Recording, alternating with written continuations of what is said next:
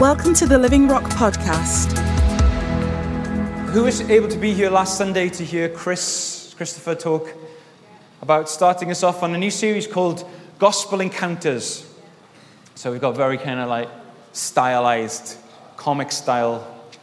I think this was like in the 90s, and then it's a bit of a comeback, I think. The media guys are so like savvy about what actually looks good at the moment, so I'm told that is it. They do a brilliant job.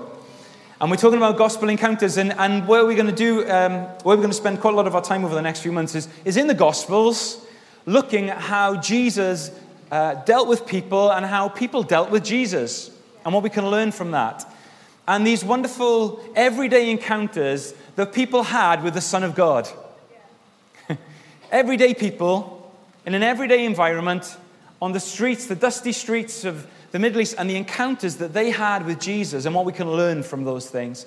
And to know that Jesus is in us and he's with us by his Holy Spirit in our everyday lives. And therefore, when people meet us, they meet the Jesus in us, and the Holy Spirit wants to move and impact everyday lives in everyday places every day. That sound good? I think it does anyway. It sounds good. There's a bit of rain on the roof and it kind of feels a bit cozy, but please don't fall asleep. So I'll try and... And Hot Rock 4 and 5, where are they? If you're in Hot Rock 4 and 5, can you give me a wave? Can you stand on your chairs if you're in Hot Rock 4 and 5 for a minute? Permission to stand on chairs. Let's give the Hot Rock 4 and 5 a big round of applause.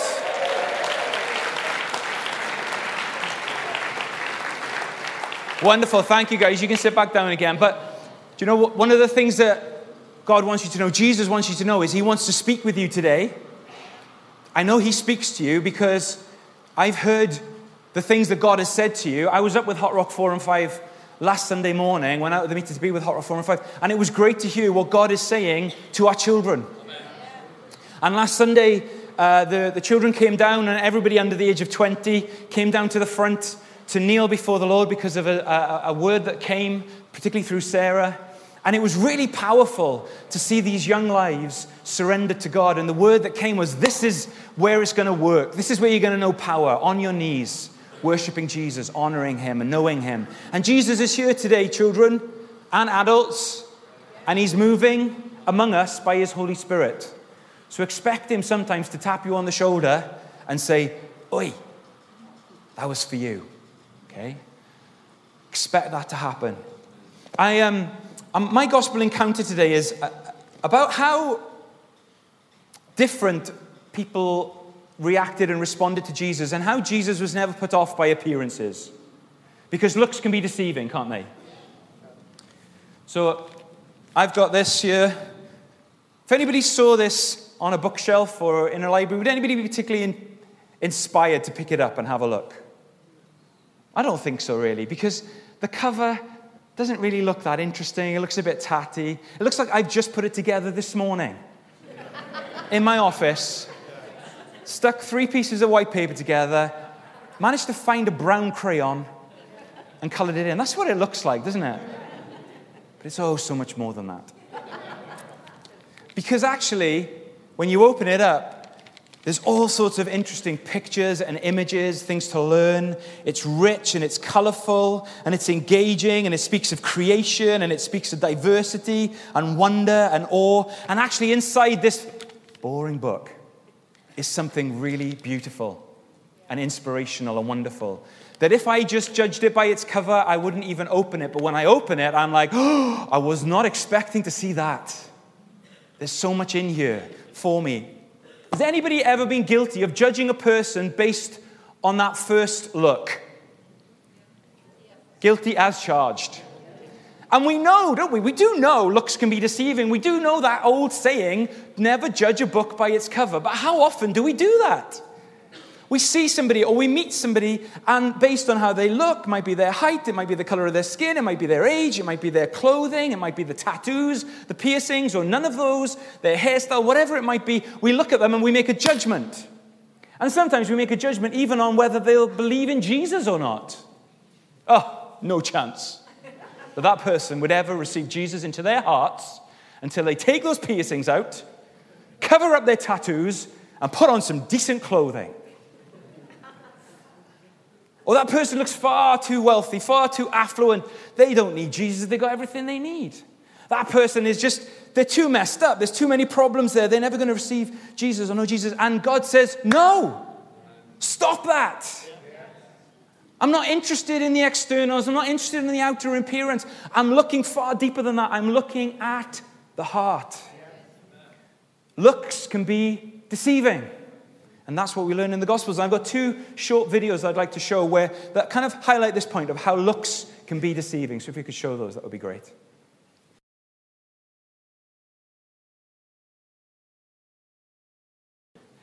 Those 2 clips show that looks really can be deceiving. In the first one, the ice cream van and what it offered looked really good. And those minions are running up to it, expecting to get something good from this ice cream van. But actually, this ice cream van is not good at all. It's bad. It's sinister. And instead of them getting something from it, it gets them. And it catches them. And even the other one, when it manages to get a chance to run away, is still tricked by that lolly that looks good, but actually traps him and takes him in. Sin's like that. Sin is just like that. It looks good. But when we buy into it, when we move towards it, it takes us and it takes us captive. That's why we need saving. And then the second one, I think that oftentimes on The Voice, they show you the person who's singing way before they start performing. There's always a bit of a backstory, then they come out. And this time they were very, very, very careful not to show the singer until the first judge did the douche. Why? Because they were shocked by the person from which that voice was coming. If you were walking past that guy in the street listening to him sing that song in your headphones, you'd never think, oh, there he is.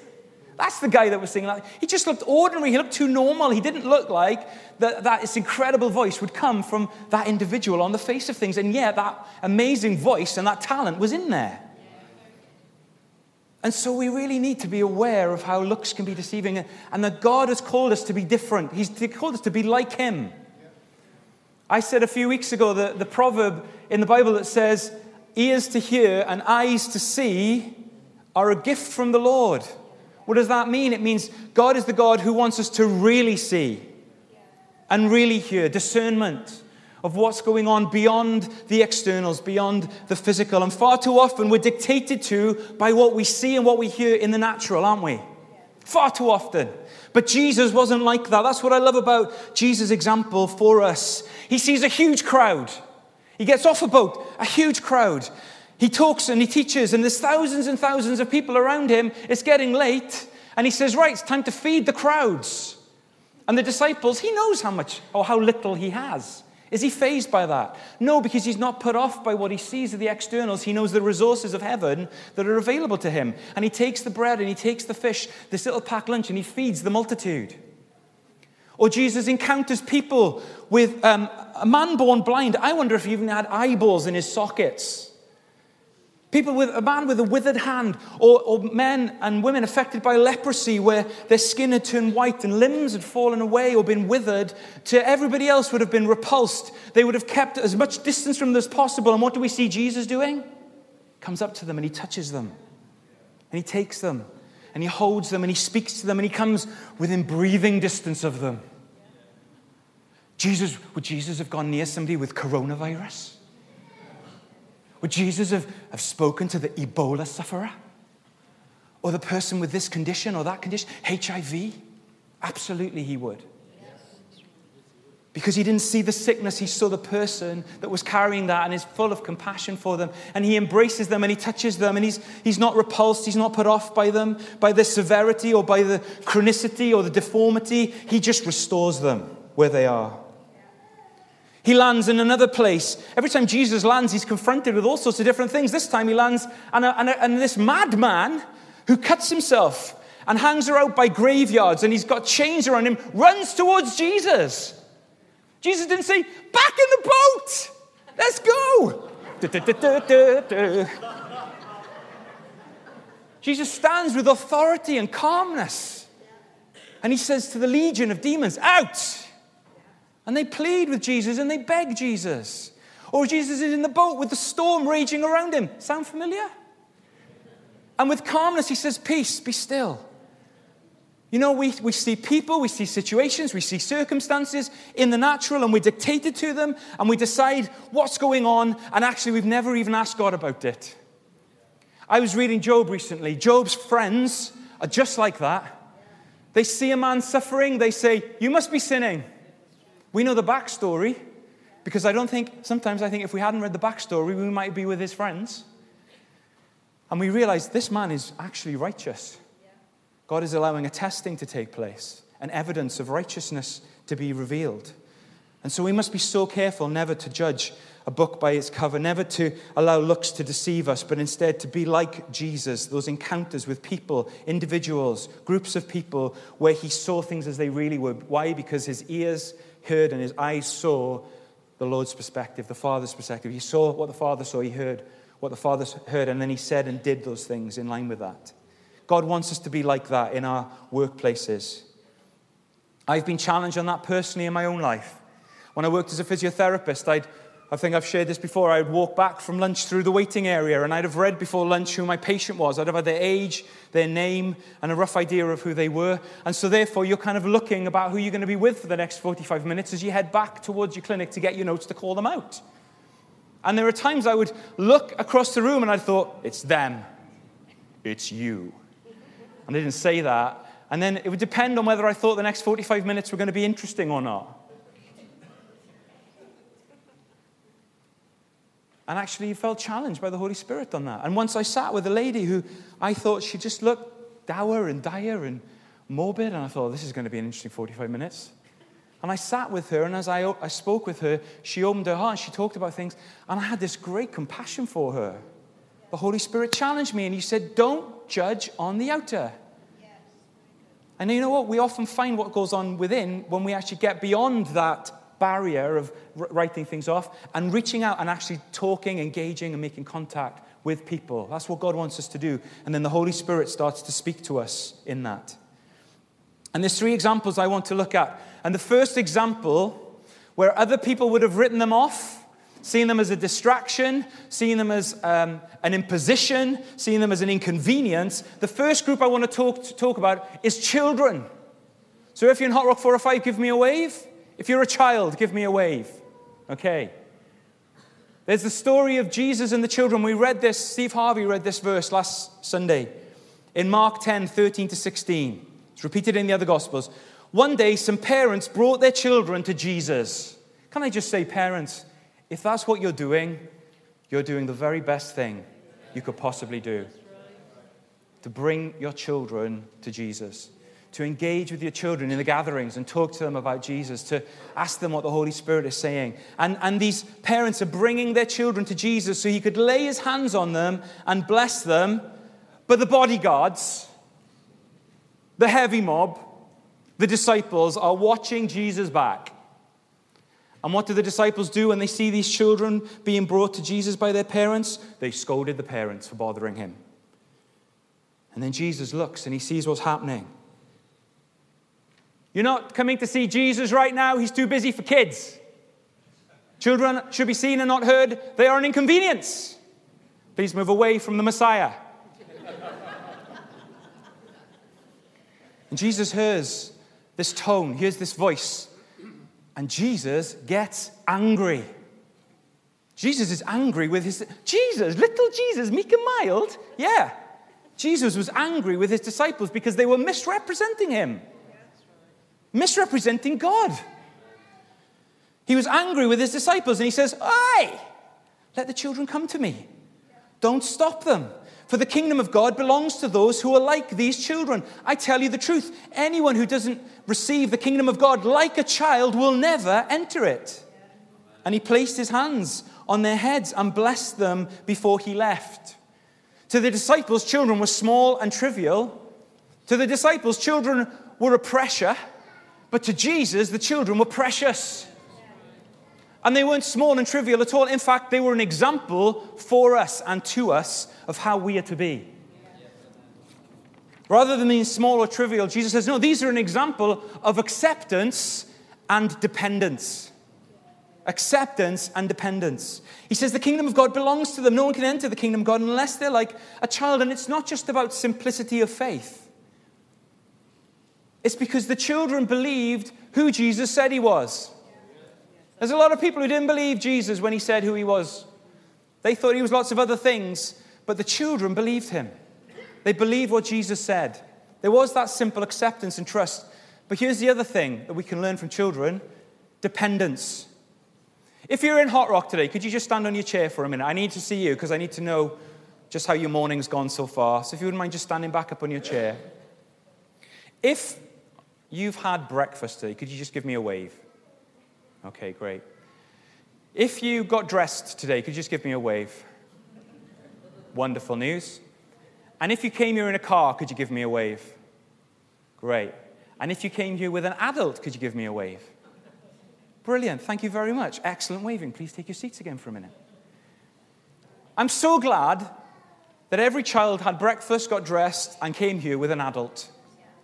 Could you imagine if you're in Hot Rock 405, if this morning you got up, it was just you in your own house, and you had to go down and get your own breakfast that you got from the shops earlier in the week. You got yourself dressed with the clothes that you bought, and then you made your way to church. You drove to church. There's a laugh, but it's a nervous laugh. Don't do that. No, you didn't do that because you totally depend, and rightly so, on your parents for those things. It's your mum or your dad or your grandparents or the people who look after you that gave you a lovely home to wake up in, a lovely bed to wake up in, gave you breakfast to put in your stomachs, but he gave you clothes to put on your back, and they brought you to church. That's their job. And it would be wrong if they didn't do that, and you don't even question it. You just depend on your parents. And Jesus says this: that's how I want all of my children to be. Totally, completely, and utterly dependent on the Father. That's how we receive the kingdom of God. It's total dependence. It's not, Lord, thanks very much. I can sort my own food out now. I don't need you to provide for me anymore. Thank you, Lord, I'm able to look after myself. I don't need your protection anymore. Lord, I'm gifted enough now. I don't need your provision to help me in the day-to-day workings of life. I'm very experienced now. Thanks all the same. But no, absolutely, every day, in every way, we recognize completely our dependence on him.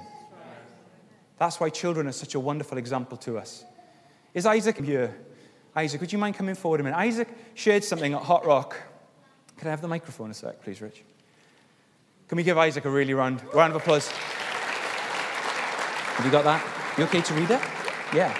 So this is Isaac. Everybody, Isaac.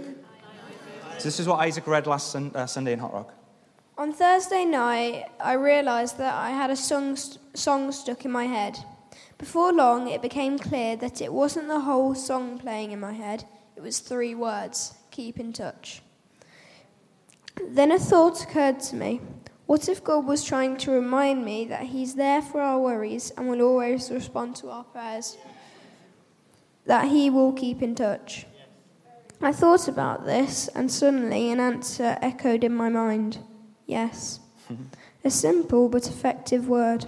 He wants us all to know that he will be there for us forever. Amen. Would you mind praying? Just to pray that people would know God being close to them. Is that okay? This isn't tokenism. This isn't patronizing. This is the Holy Spirit speaking to Isaac and to us, okay? And Isaac, you've got something now. I'd like you to pray. If you're here today and you need to know closeness of God in a fresh way, you've moved away a little bit, or you've gone and done things a bit more independently, today's the fresh moment just to say, Lord, I want to be totally dependent on you. Thank you, Lord, that you're in touch. You're keeping in touch with me, and I'm keeping in touch with you. And I'm just going to ask Isaac, if you would just pray that you'd know God being close to you right now. Is that okay? So if you're here this morning and that's something for you, this is the chance for you to respond as Isaac prays. Our Father, I pray that you will help us all to know you and depend on you. Yes. I pray that you will help us to keep in touch. Yes, amen. That you will be with us. Yes, amen. Amen. Wonderful. Amen. Amen. Thank you, Isaac.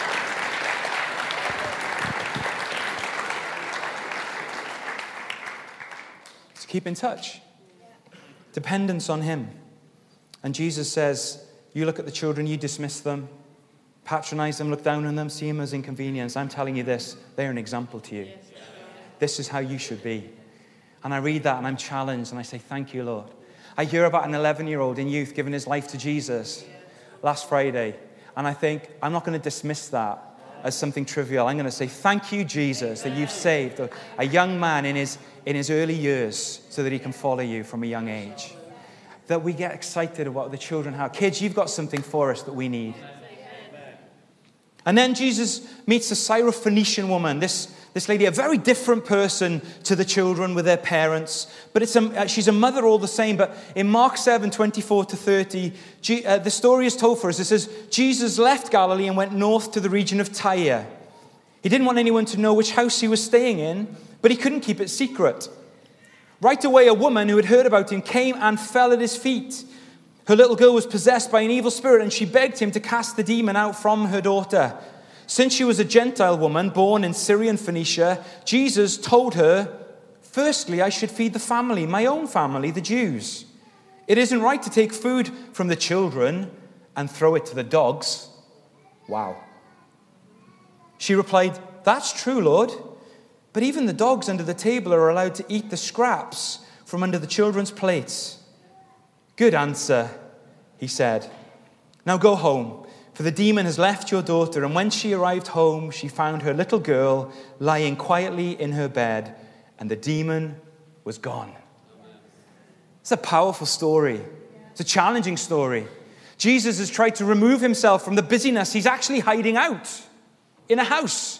He's trying to have a bit of time away from the spotlight and from people being around him. But guess what? People find where he is. And Jesus is a rabbi. He's a teacher. He's regarded as a religious teacher.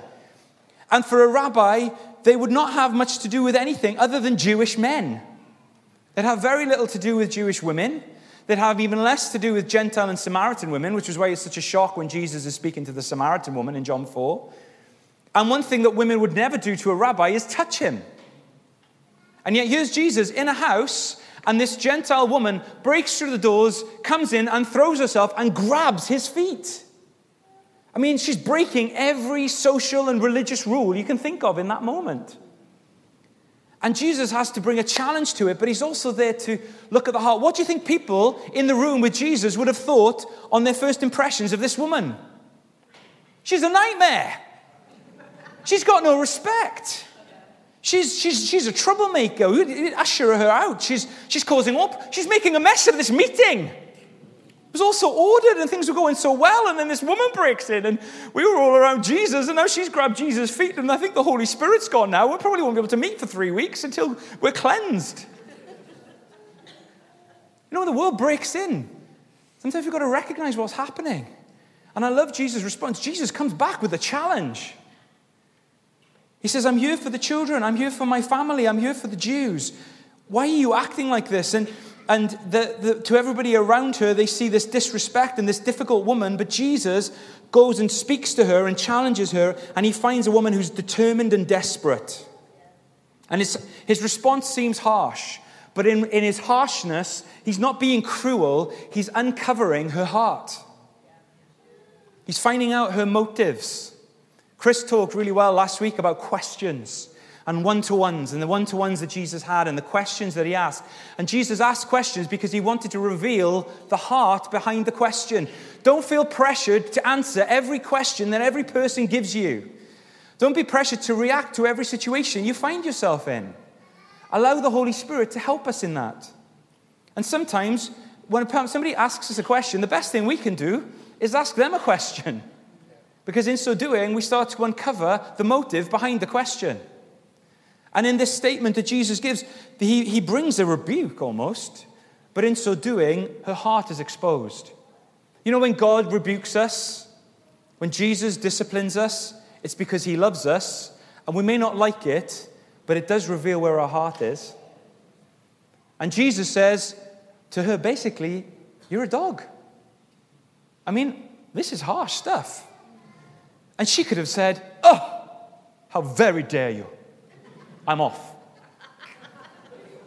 But she doesn't. She says, no, you're right. I don't deserve anything.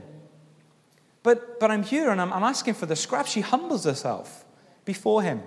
You know, when God disciplines us, when God rebukes us, when God challenges us, the best thing we can do is humbly say, Lord, Please help me. And that's what happens. And in that moment, Jesus says, what a great answer. I can see your heart. Your daughter is healed. Your daughter is well. And now everybody else would have written off and ushered out of the room. Jesus engages with her. He helps her. He uncovers her heart and he heals her daughter. And her whole family is transformed. Children, the Syrophoenician one. The last person I want to look at is the centurion. So we've got a video clip. It's not great quality, but the media guys still allowed me to show it. It's 3 minutes long, and it tells the story of the verses that I'd have read from Matthew's Gospel and Luke's Gospel, but it's nice to watch it, and this will just be the last short point before we close.